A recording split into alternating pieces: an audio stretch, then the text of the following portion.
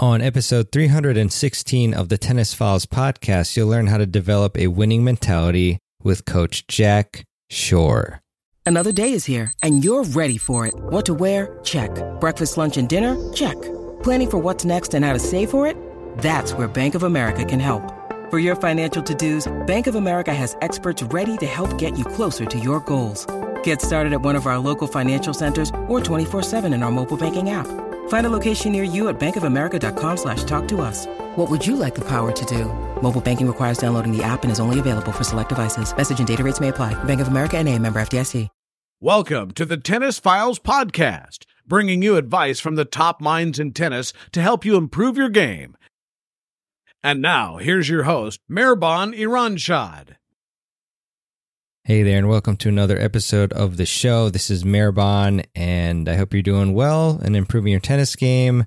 I've been practicing a lot lately with my 5-0 men's team. We've got sectionals coming up in a few days from the date of when this recording will come out, so really excited about that. We'll be in the Richmond, Virginia area, specifically Ashland, playing against a couple different teams. So the winner goes to nationals, so we will see how it goes. But I have a great episode for you, in my humble opinion. This one is with Coach Jack Schore, who it was very cool that podcast guest Marco Impedulia on episode 311 of the show, he had introduced me to Jack at the City Open. And so we chatted and figured that Jack would make a great guest. Jack has a very storied tennis background. He has coached 5 players ranked in the top 50 in the world, including Grand Slam champions in doubles.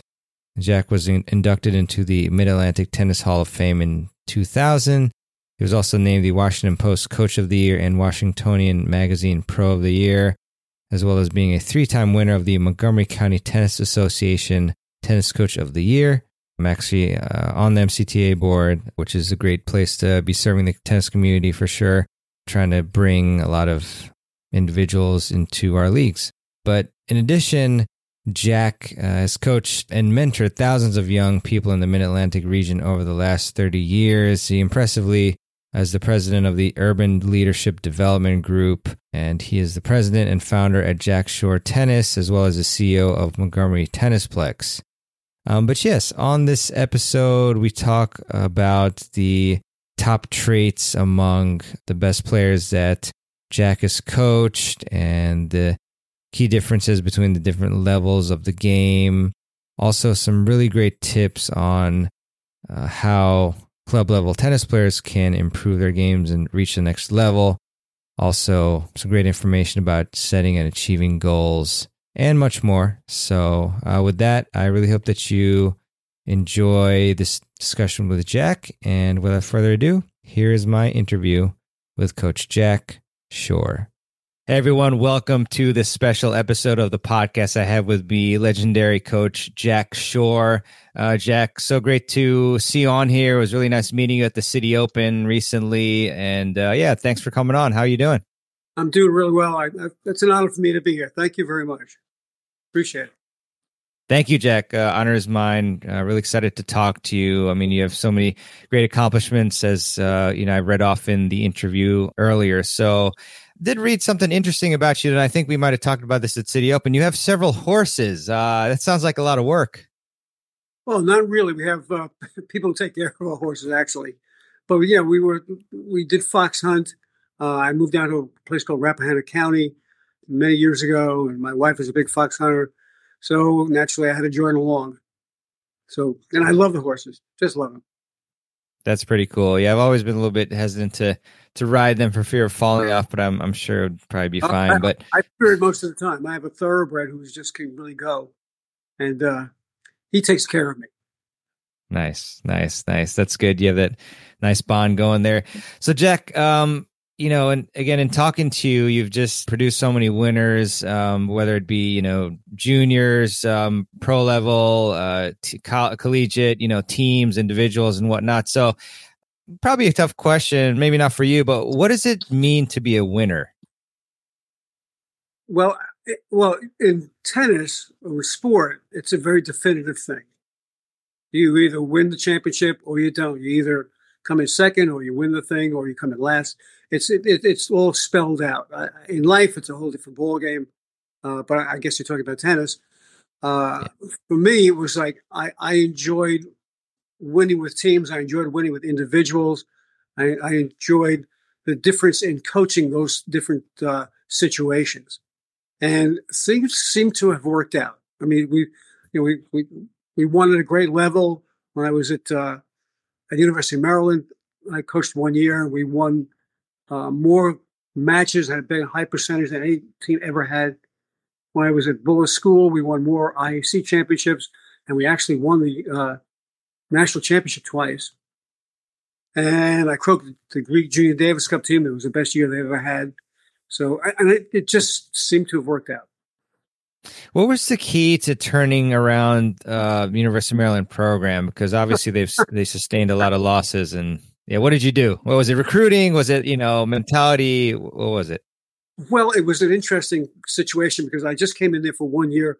Actually, the coach had to leave, and she asked me, kind of begged me, please take over the team. And she was such a wonderful person. I did it. And when I inherited the team, I think they had 5 wins that year. And in the first practice, I had brought in 2 of my players and gave them scholarships to Maryland. And they were used to my style of coaching. And everybody else was pretty much a senior.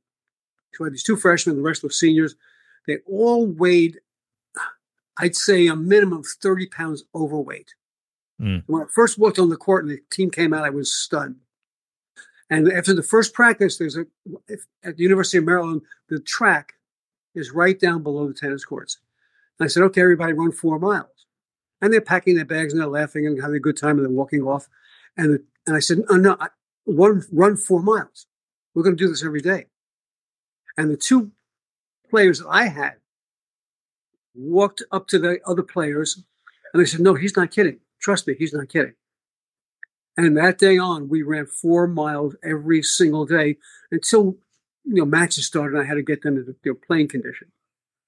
And they dropped the weight, and they were actually very good players, but they were tremendously out of condition. And we went on to win. Just a side story: in the middle of the season, I get a call from the athletic director. She calls me, and there's 2 of my players, and she said, they're complaining that you're working them too hard. And I said, girls, I'm not going to stop doing this. This is who I am. And let me ask you, are you winning? Yeah. Are you having a good time winning? Yeah. And that's it, girls. That's the way it goes. That's what we're doing. And we went on from there. Wow. Yeah, you really found the issue and tackled it head on and convinced the players what they needed. I would have had to leave if they asked me to stop the practices the way I wanted to. Yeah. Big respect for that.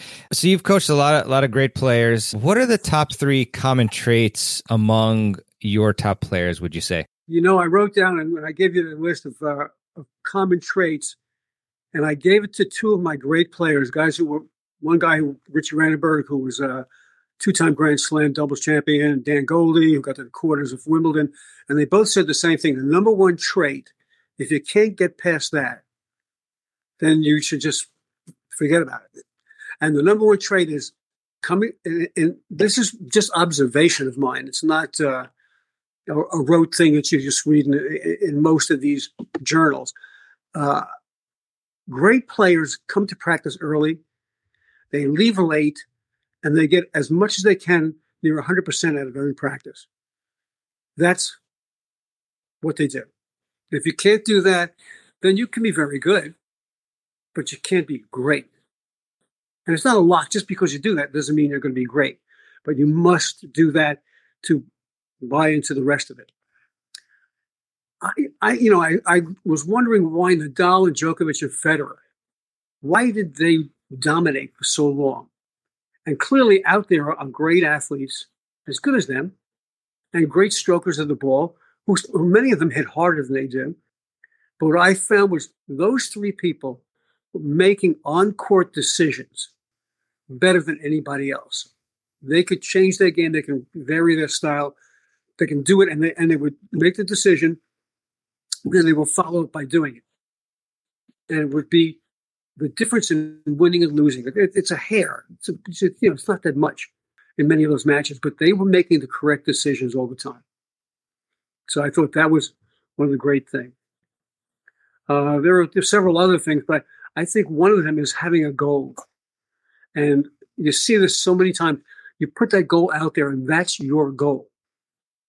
And whatever happens in between when you start to your finish, you're working your way to your goal. Whether you win every match for 5 matches in a row and you lose one, or you lose 5 matches in a row and you win one, it doesn't really matter because you're looking at that goal, and that's where you're going. And I think all of these people, all great champions, do that.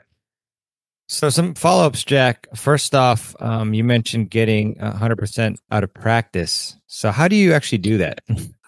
I think it's sort of built into you. Becoming a champion is sometimes it's just in the genes, and I think it's sort of, or you look around and you see the champions next to you practicing, and you go, okay, that's what I have to do.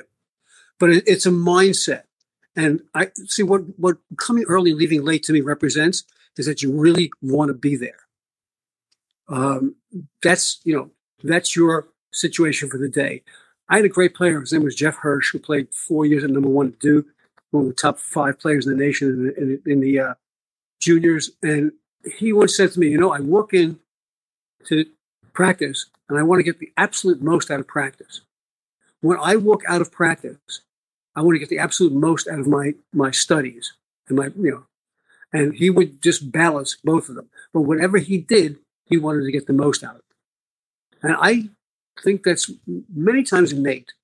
But what I also enjoyed was I would bring my great players back to my junior practices, and they would practice alongside the juniors. And so many of the juniors told me, okay, I get it now. I see what I have to do.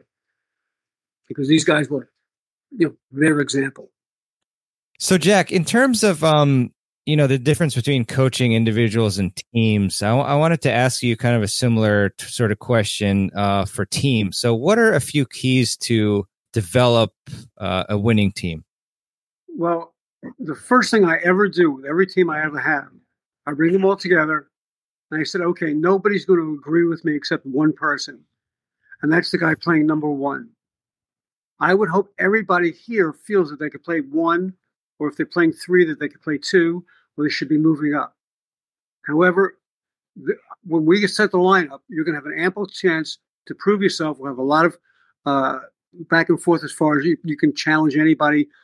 And after a period of time, we're setting the lineup. But everybody here will disagree with me. I understand that now. Let's go forward on it. And it's really an eye-opener for everybody. Because all the moaning and bitching and stuff like that, you always get on teams, and I like that. It's taken care of right away. And then there's the building of camaraderie between the players. And you want to do things off the court and on the court that build that kind of community. And once you can achieve a community, you really are going to pull more out of these people than they ever thought they were going to be able to do individually. Yeah, and so I mean, I guess an easy follow up for me at least is going to be, how do you build that community? Because I remember, when I played in college, UMBC, obviously sometimes it was maybe a little bit tense in terms of, you had the challenge matches. Somebody thought they should be playing, but they weren't. So, what are the keys to developing that community? Well, that challenge matches thing I set up, and I let them know. Let's say we're going to have 2 matches a week. 2 days out of those other 3 days of practice or 4 days of practice, we'll have challenge matches. So you can go at each other. But you have to accept the fact that what is once we start to play another team. Because the next day, you can challenge again. And it was an interesting thing, particularly the team at Maryland. They thought that the challenge matches were much tougher than the actual matches they played because they so wanted to be in a better position. So it was kind of a relief to play another team. And then we would grab pizza, we'd go on the road. And, you use those times to try to build community. You use those times to try and, okay, so you're the number 1 player, but there are other players who are, excel at other things. and we talk about a lot of different situations, a lot of other facets of life, and try and get everybody involved in it. So it wasn't just who you are in the lineup that determined your seniority. It was you were accepted as a human being. Yeah, it's a lot of great keys there. In terms of club level players, I was wondering because I know we put one other thing in there. Oh yeah, go ahead. I would let everybody know that it's the culmination of, at the end of the day, of how many points we've won. We don't get any more points for winning number 1 than we do for winning number 6. So everybody here should be pulling for everybody else because everybody is of value. The number 3 double team will eventually win a match for us. Everybody here, look around the room, and somebody here every single time is going to be on the line winning a match for us. And it's not going to be the number 1 player. It's going to be every one of you who will be on the line. So we all have to back each other. Yeah, that's important. And then in terms of the bench players, how do you kind of build value for or show them their worth? Is it more like, you're practicing and helping the players improve around them? Well, you're doing that, and you also have a chance to play. And I try and give our bench players, if we're playing someone who we know we're going to beat pretty handily, I try and get them in the matches so they can really feel match tough. They can really feel match situations. So when they're not playing against, some of our arch rivals, they know what the other players are feeling. And they know to get behind them because they liked it when the other players got behind them. Yeah. Yeah, definitely, Jack. So in terms of club level players at like the 3.5 to 5.0 level, I know we were chatting about this a bit when we were at City Open. So I'm curious, like what things did you observe? What stood out to you the most that you thought players, if they had just spent some time improving, that they would really be able to leapfrog a level or two? Yeah, and it's interesting that you talk about that because I was driving past a municipal tennis stadium the other day. There were about a dozen courts, and I'm looking out, and I would think very easily a 3.5 or 4.0 player could improve some of their techniques, and they would enjoy the game so much more.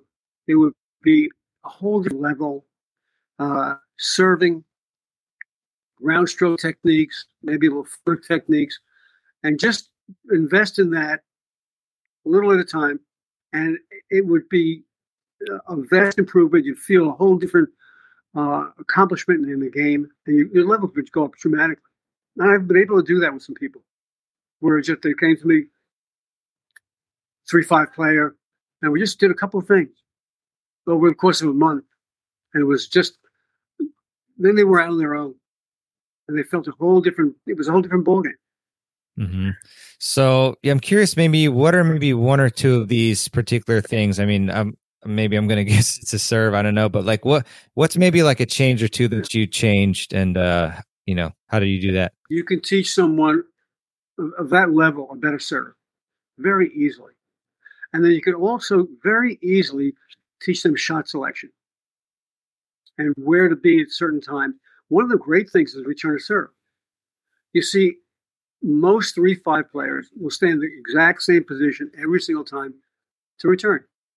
The easiest way to get into a point is through someone's second serve, because at the 3.5 level, once you see their second serve, that's what it's going to be the whole match.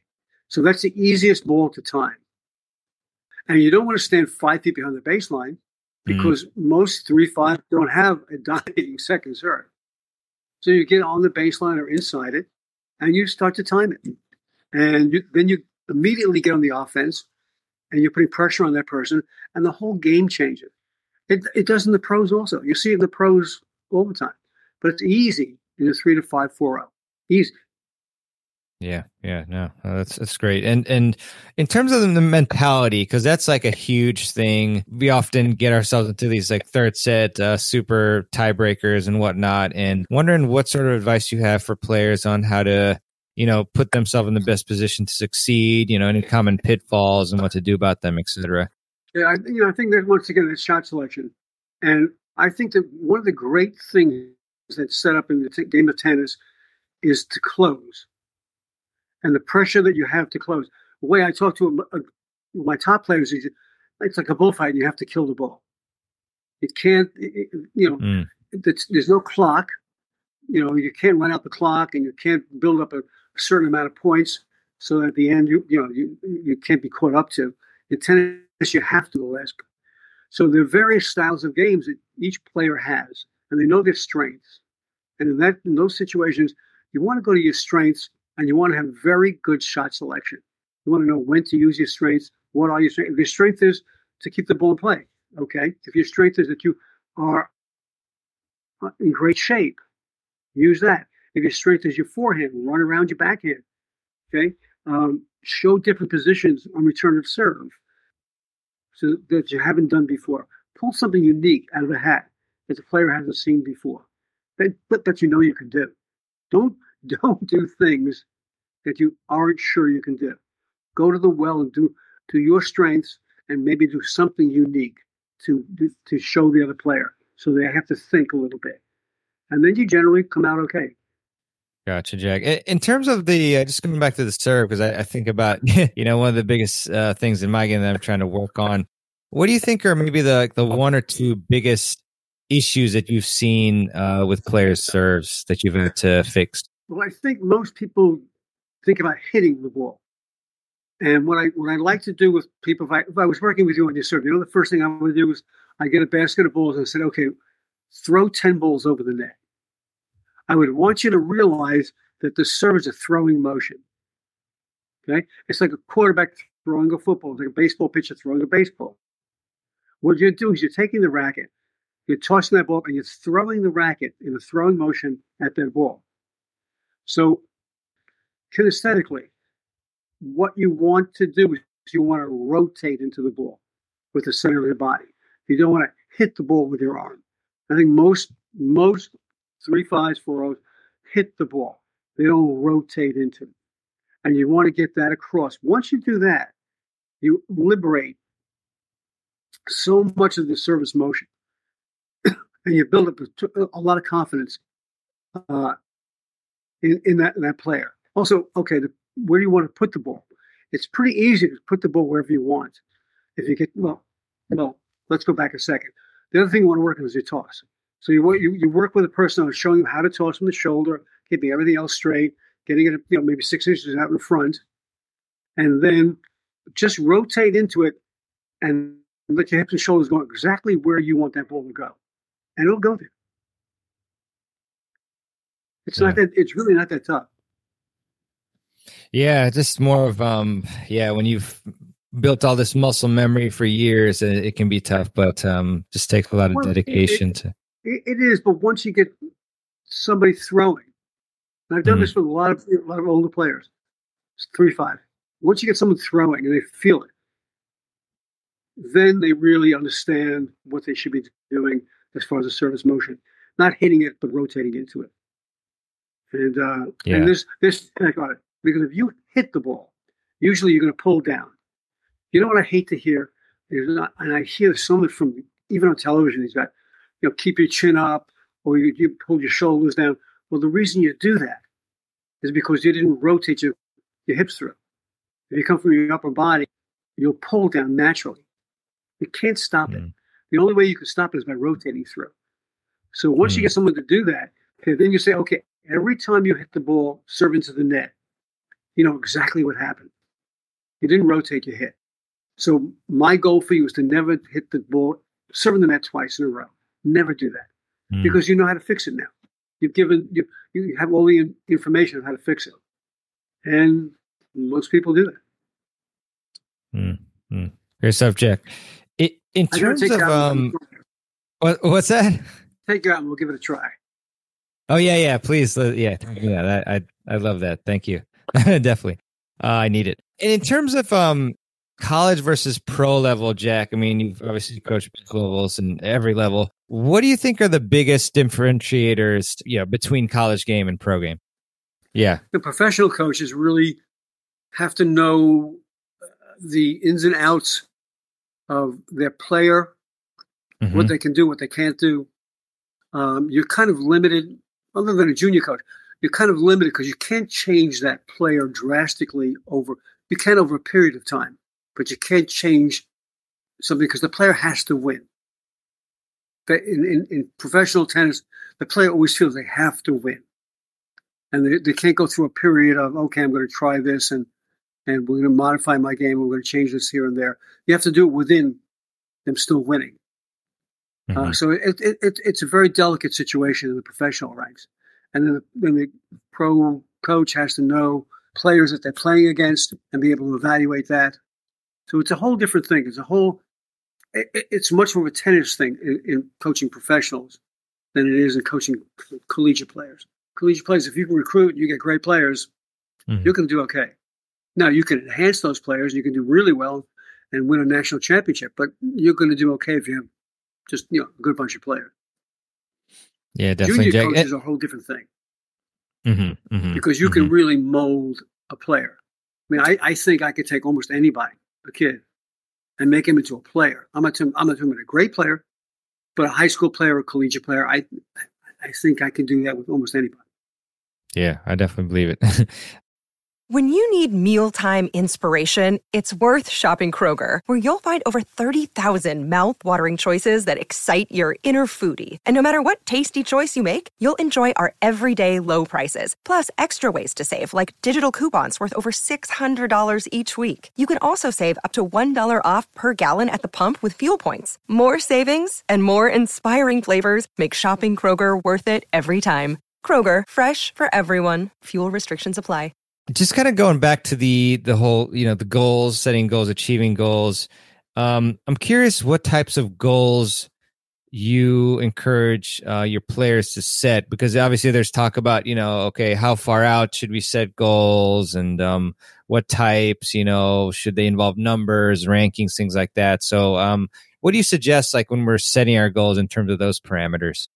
Well, I always want them to set high goals. I mean, it's interesting because I've coached people who got to the quarterfinals and singles in Wimbledon, and I've coached guys who won Grand Slams. So I know it's doable. And when I get a young kid, I'm coaching a 9-year-old boy now. And I always say to him, okay, when you're at Wimbledon, you got to make sure I'm in that box. And he looks at me and I said, look, somebody has to do it. You can be that somebody. So it's plausible. It's a feasible thing for you to be able to get to Wimbledon. I've coached guys. Here, call this fellow up. He's been playing at Wimbledon. He played Wimbledon 6 years. Call him up and talk to him. Someone has to do it. Why not you? Yeah. I'm wondering, just to be devil's advocate, just random thoughts here. Would it ever be a detriment to any sorts of people to set like too high of a goal? You know what I mean? Like, is it maybe somehow like, okay, if they set too high of a goal, they'll feel too much pressure or something like that. So they should set, medium.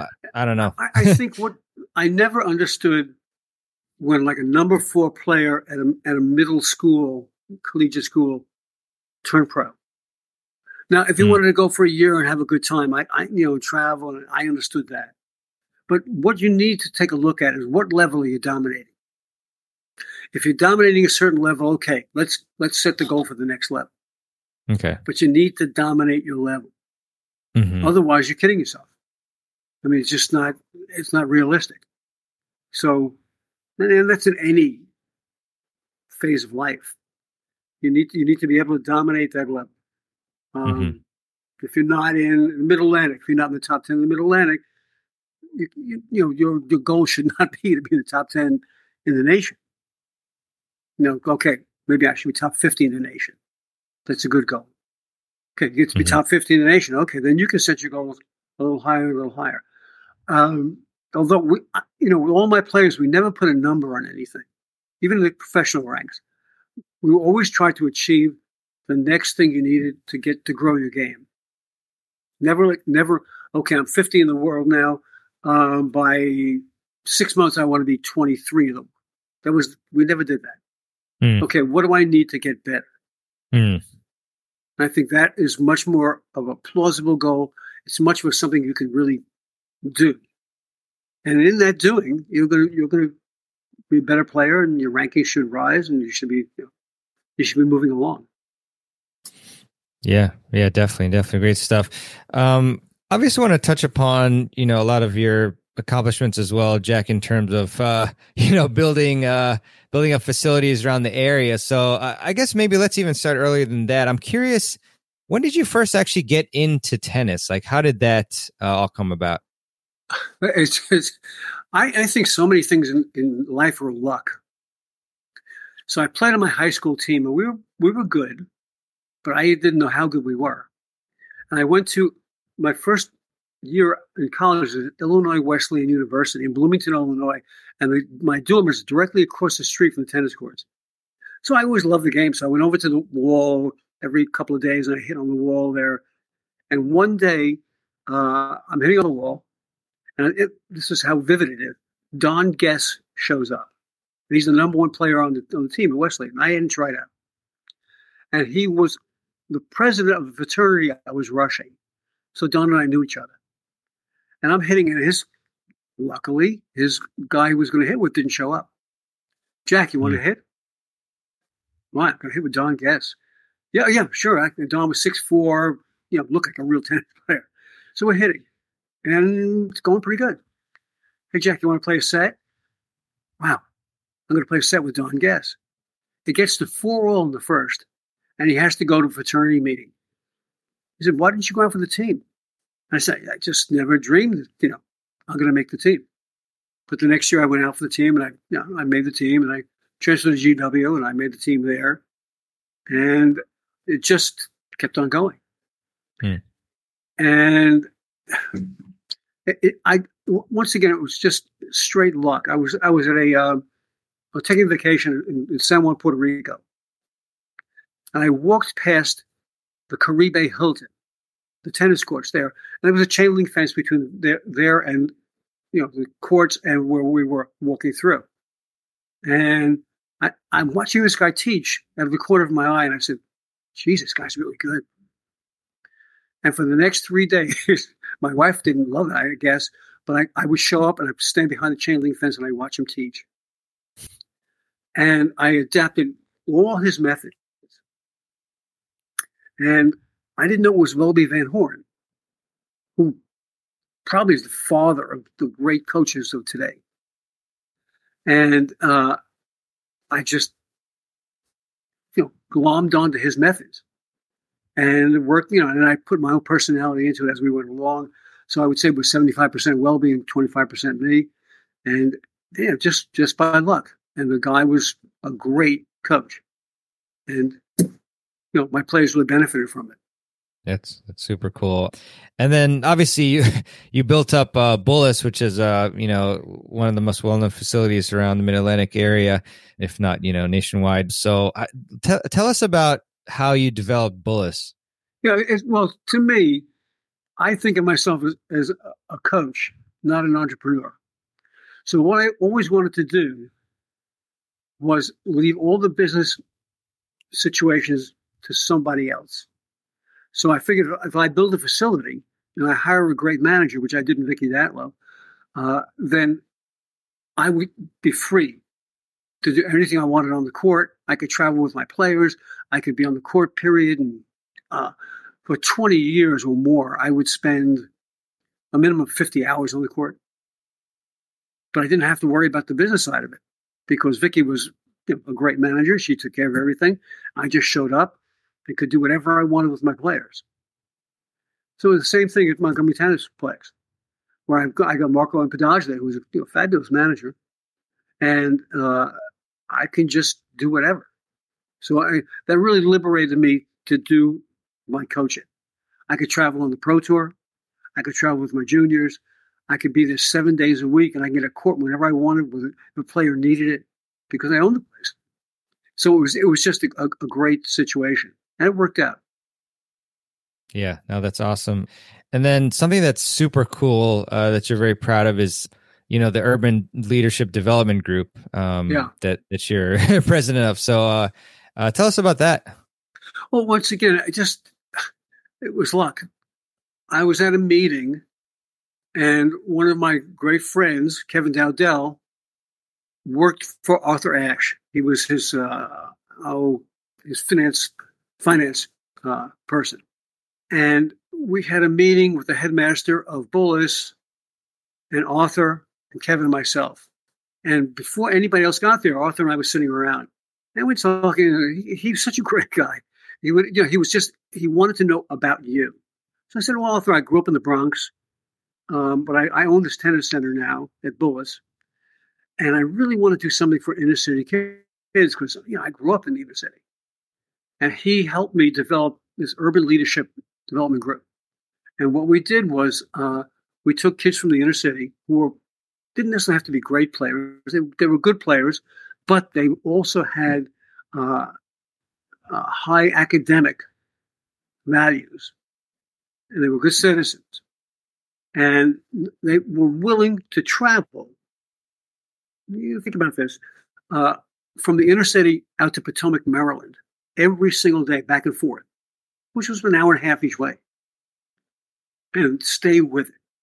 And we got these player after player after player who saw the value in it, whose parents saw the value in it.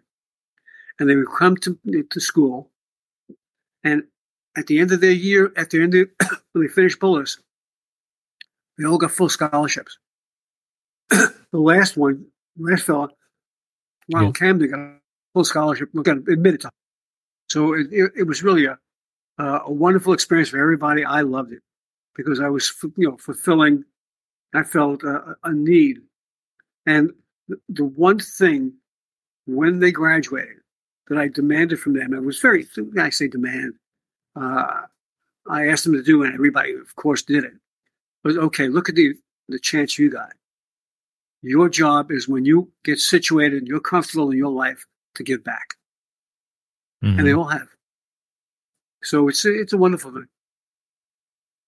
Yeah, it's got to be incredible. It never came out of my professional career. Yeah, I mean, that's got to be unbelievably fulfilling. So just huge kudos to you and everybody who involved with that. So, and your students as well, obviously. A question for coaches. So Dick Gould, all-time best coach at Stanford University, very well known. He said Jack is probably one of the 2 or 3 best coaches in the country. So I just want to ask you, Jack, what makes a great coach for all those coaches listening? Well, I think the first thing that you have to have in your mind is the player comes first. Your ego has got to be sublimated to the player. And whatever they need, whatever you feel they need, they come first. And I see that in all the great coaches. And I feel, I hate to say this, there's so many coaches who pound their chest with all the things that they've done. And it's the player that comes first, by far. And then you need to be able to learn how to get the trust of a player. You can't do anything unless your player trusts you. And then you need to have the goods. You need to be able to know the game, know the techniques, know the shot selections, know what your player can do and can't do. And that's a big thing because every player is different. So those are the things I think if you can do that, you're going to be a very good coach. And so, some follow-ups. I mean, how do you make the player trust you? What sorts of things should coaches do to foster that?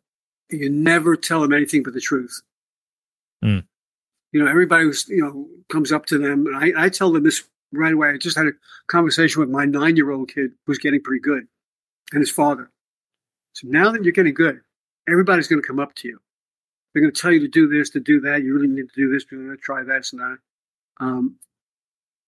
Come back to me. Tell me what they've said. I don't know everything. Maybe they're right. Okay, we'll put it in, or maybe, talk to them about what they're talking about. We'll get together. But you need to let that person know you're open to them, your player. You need to listen to them. You need to take suggestions from them. You need to show them, okay, here's why I'm working with you on this forehand. I'm going to tell you exactly why.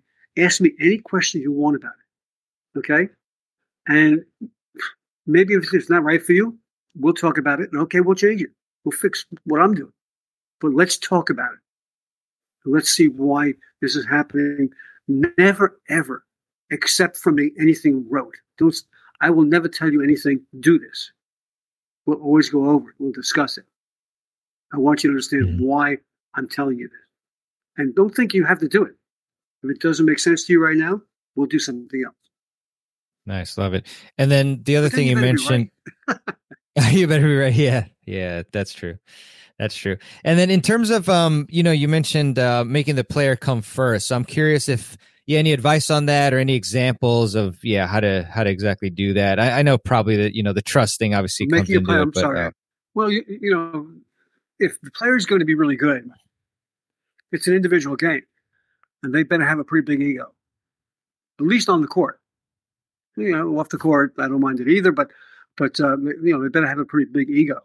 And you can't put your ego ahead of them. You got to let them know that they are your main focus. And, that's, you're not going to, tell them what to do. It's a situation where we'll both get together. Sometimes you can. And then you have to know to walk away from it and come back another time to try and gain the confidence. Okay, they're not accepting what you're saying. Okay, don't force feed them. Don't push it on. Walk back. And at some point, either they come to you and go, yeah, I see what you're saying, or you wait for that special time that you see, okay, I can talk to this player now. There's a vulnerability there, or there's a situation that's happening that you can talk to them now. And that you have to be patient as a coach to get to those situations. Yeah, definitely, Jack. So this might be a tough one, but I guess in all your years of coaching, I'm curious, what is one piece of advice that stands out to you about tennis? It could be about the game for amateurs. It could be about coaching, anything. Just one piece of advice that, you carry with you pretty much every day that comes to mind that you've received from anybody. One piece, huh? Yeah, or, You mentioned Dick Gould. Yeah. Okay, you mentioned Dick Gould and his record. If viewers want to really see a record, I mean, this man was the ultimate winner in tennis. And his whole feeling was to be positive. 100% I'd say 95% of the time, be positive with your players. And they'll respond to you in a very, very warm and understanding way. And he was incredible that way. And he told me, a lot of lessons of how to, deal with people and how to be extremely open with people, but be positive and pick out the best things about them before you work and criticize anything about anybody. And you don't really criticize, but tell them the good things that they're doing. And then you can open them up to taking advice. But I think Dick was really just incredible like that. Yeah, legendary coach. Thanks for the great advice, Sarah. Jack, so just want to let the viewers know about, what you're up to right now. Any ways that they could connect with either what you're doing or your businesses are doing or anything, facilities, whatever. So any particular contact methods or anything that or social media page. I don't know if you have those as well, but anything you want them to check out. Well, the website's the big thing of MontgomeryTennisplex.com. We are now currently, I think, one of the biggest junior facilities in the nation. We coach 700 kids a week. We have great adult programs also. And sincerely, our coaching staff has to be one of the top 4 or 5 coaching staffs in the United States. As far as knowledge, caring, anything you want to think about. We have tremendous coaches in both juniors and adults. So I'm very pleased with how we're coming along. I'm very pleased with what we can achieve, and the feedback that we get is just wonderful. So it's MontgomeryTennisplex.com. We have 12 indoor courts. We have 4 outdoor courts, and we have I think 6 pickleball courts. Well, actually 10 pickleball courts, which is a whole different area that we got into. It's a beautiful place. So come out and visit us to have you. Cool. Yeah, I've been there. I've enjoyed it. Very nice facility. Hopefully I'll be back there soon. Maybe to get those serve lessons you were talking about. Yeah, exactly. And one final question that I love to ask my interviewees before we sign off is, and you've given us a lot of great, tips and pieces of advice, obviously, but what is one key tip that you can give our audience to help them improve their tennis games? I would say just enjoy it. Okay, enjoy it and watch the professionals play. And you're not going to play like the professionals. I mean, they're just physically incredible. You can always find. And let me just preface it. I never watch a tennis match ever. Well, I don't learn something, and I love it. And I watch it, and I listen to some of the commentators, Courier and Paul Anico, and a couple of the other guys who I think are just great, Brett Gilbert. Yeah. And you learn so much by just watching and listening that you never thought about before. I mean, I listen to some of these guys, and I'm sitting there. Rennenberg and I was two grants with watching a televised event, and Courier said something, and Richie and I just look at each other and go, never thought of that. Mm. And so that's would be my advice. If you really want to be a player and really immerse yourself into it, it's fun. And you can pick out things visually and you can pick out things audibly and just play around with them. Yeah. Definitely great advice there to cap it off. So we will have the Montgomery Tennisplex website in the show notes page, so you can click that and check it out. Definitely want to do that. So Jack, thanks a lot for coming on the show. Hope to see you again soon at Plex probably. And we'll talk soon, but thanks so much for coming on. Hey, thanks for having me. Thanks, Jack. All right, I really hope that you enjoyed my interview with Coach Jack Schore. Jack, thanks for coming on to the show today. And if you found value from this episode, then I would really appreciate it if you would leave a review for the Tennis Files podcast. And you can do that by going to tennisfiles.com/Apple Podcasts or leaving a review on your favorite podcast app that you use to listen to the show. We just find that Apple Podcasts is the biggest driver of viewership for the show and, makes it the most visible and so forth. So would really appreciate a review for the show if you have not done that yet. I would also like to leave a you with a quote, as I do at the end of every show, and this one is by Peter Drucker. And Peter said, "We now accept the fact that learning is a lifelong process of keeping abreast of change, and the most pressing task is to teach people how to learn." I love that quote there by Peter. And with that, thanks so much for listening. We've got some great interviews for you coming down the pike, so definitely stay tuned for that. And with that, thank you so much for listening. Keep improving your tennis game, and I'll see you on the next episode of the Tennis Files podcast. This is your host, Mehrbon Iranshad, signing out. Thanks for listening to the Tennis Files podcast. For more tips to help you improve your tennis game, visit tennisfiles.com.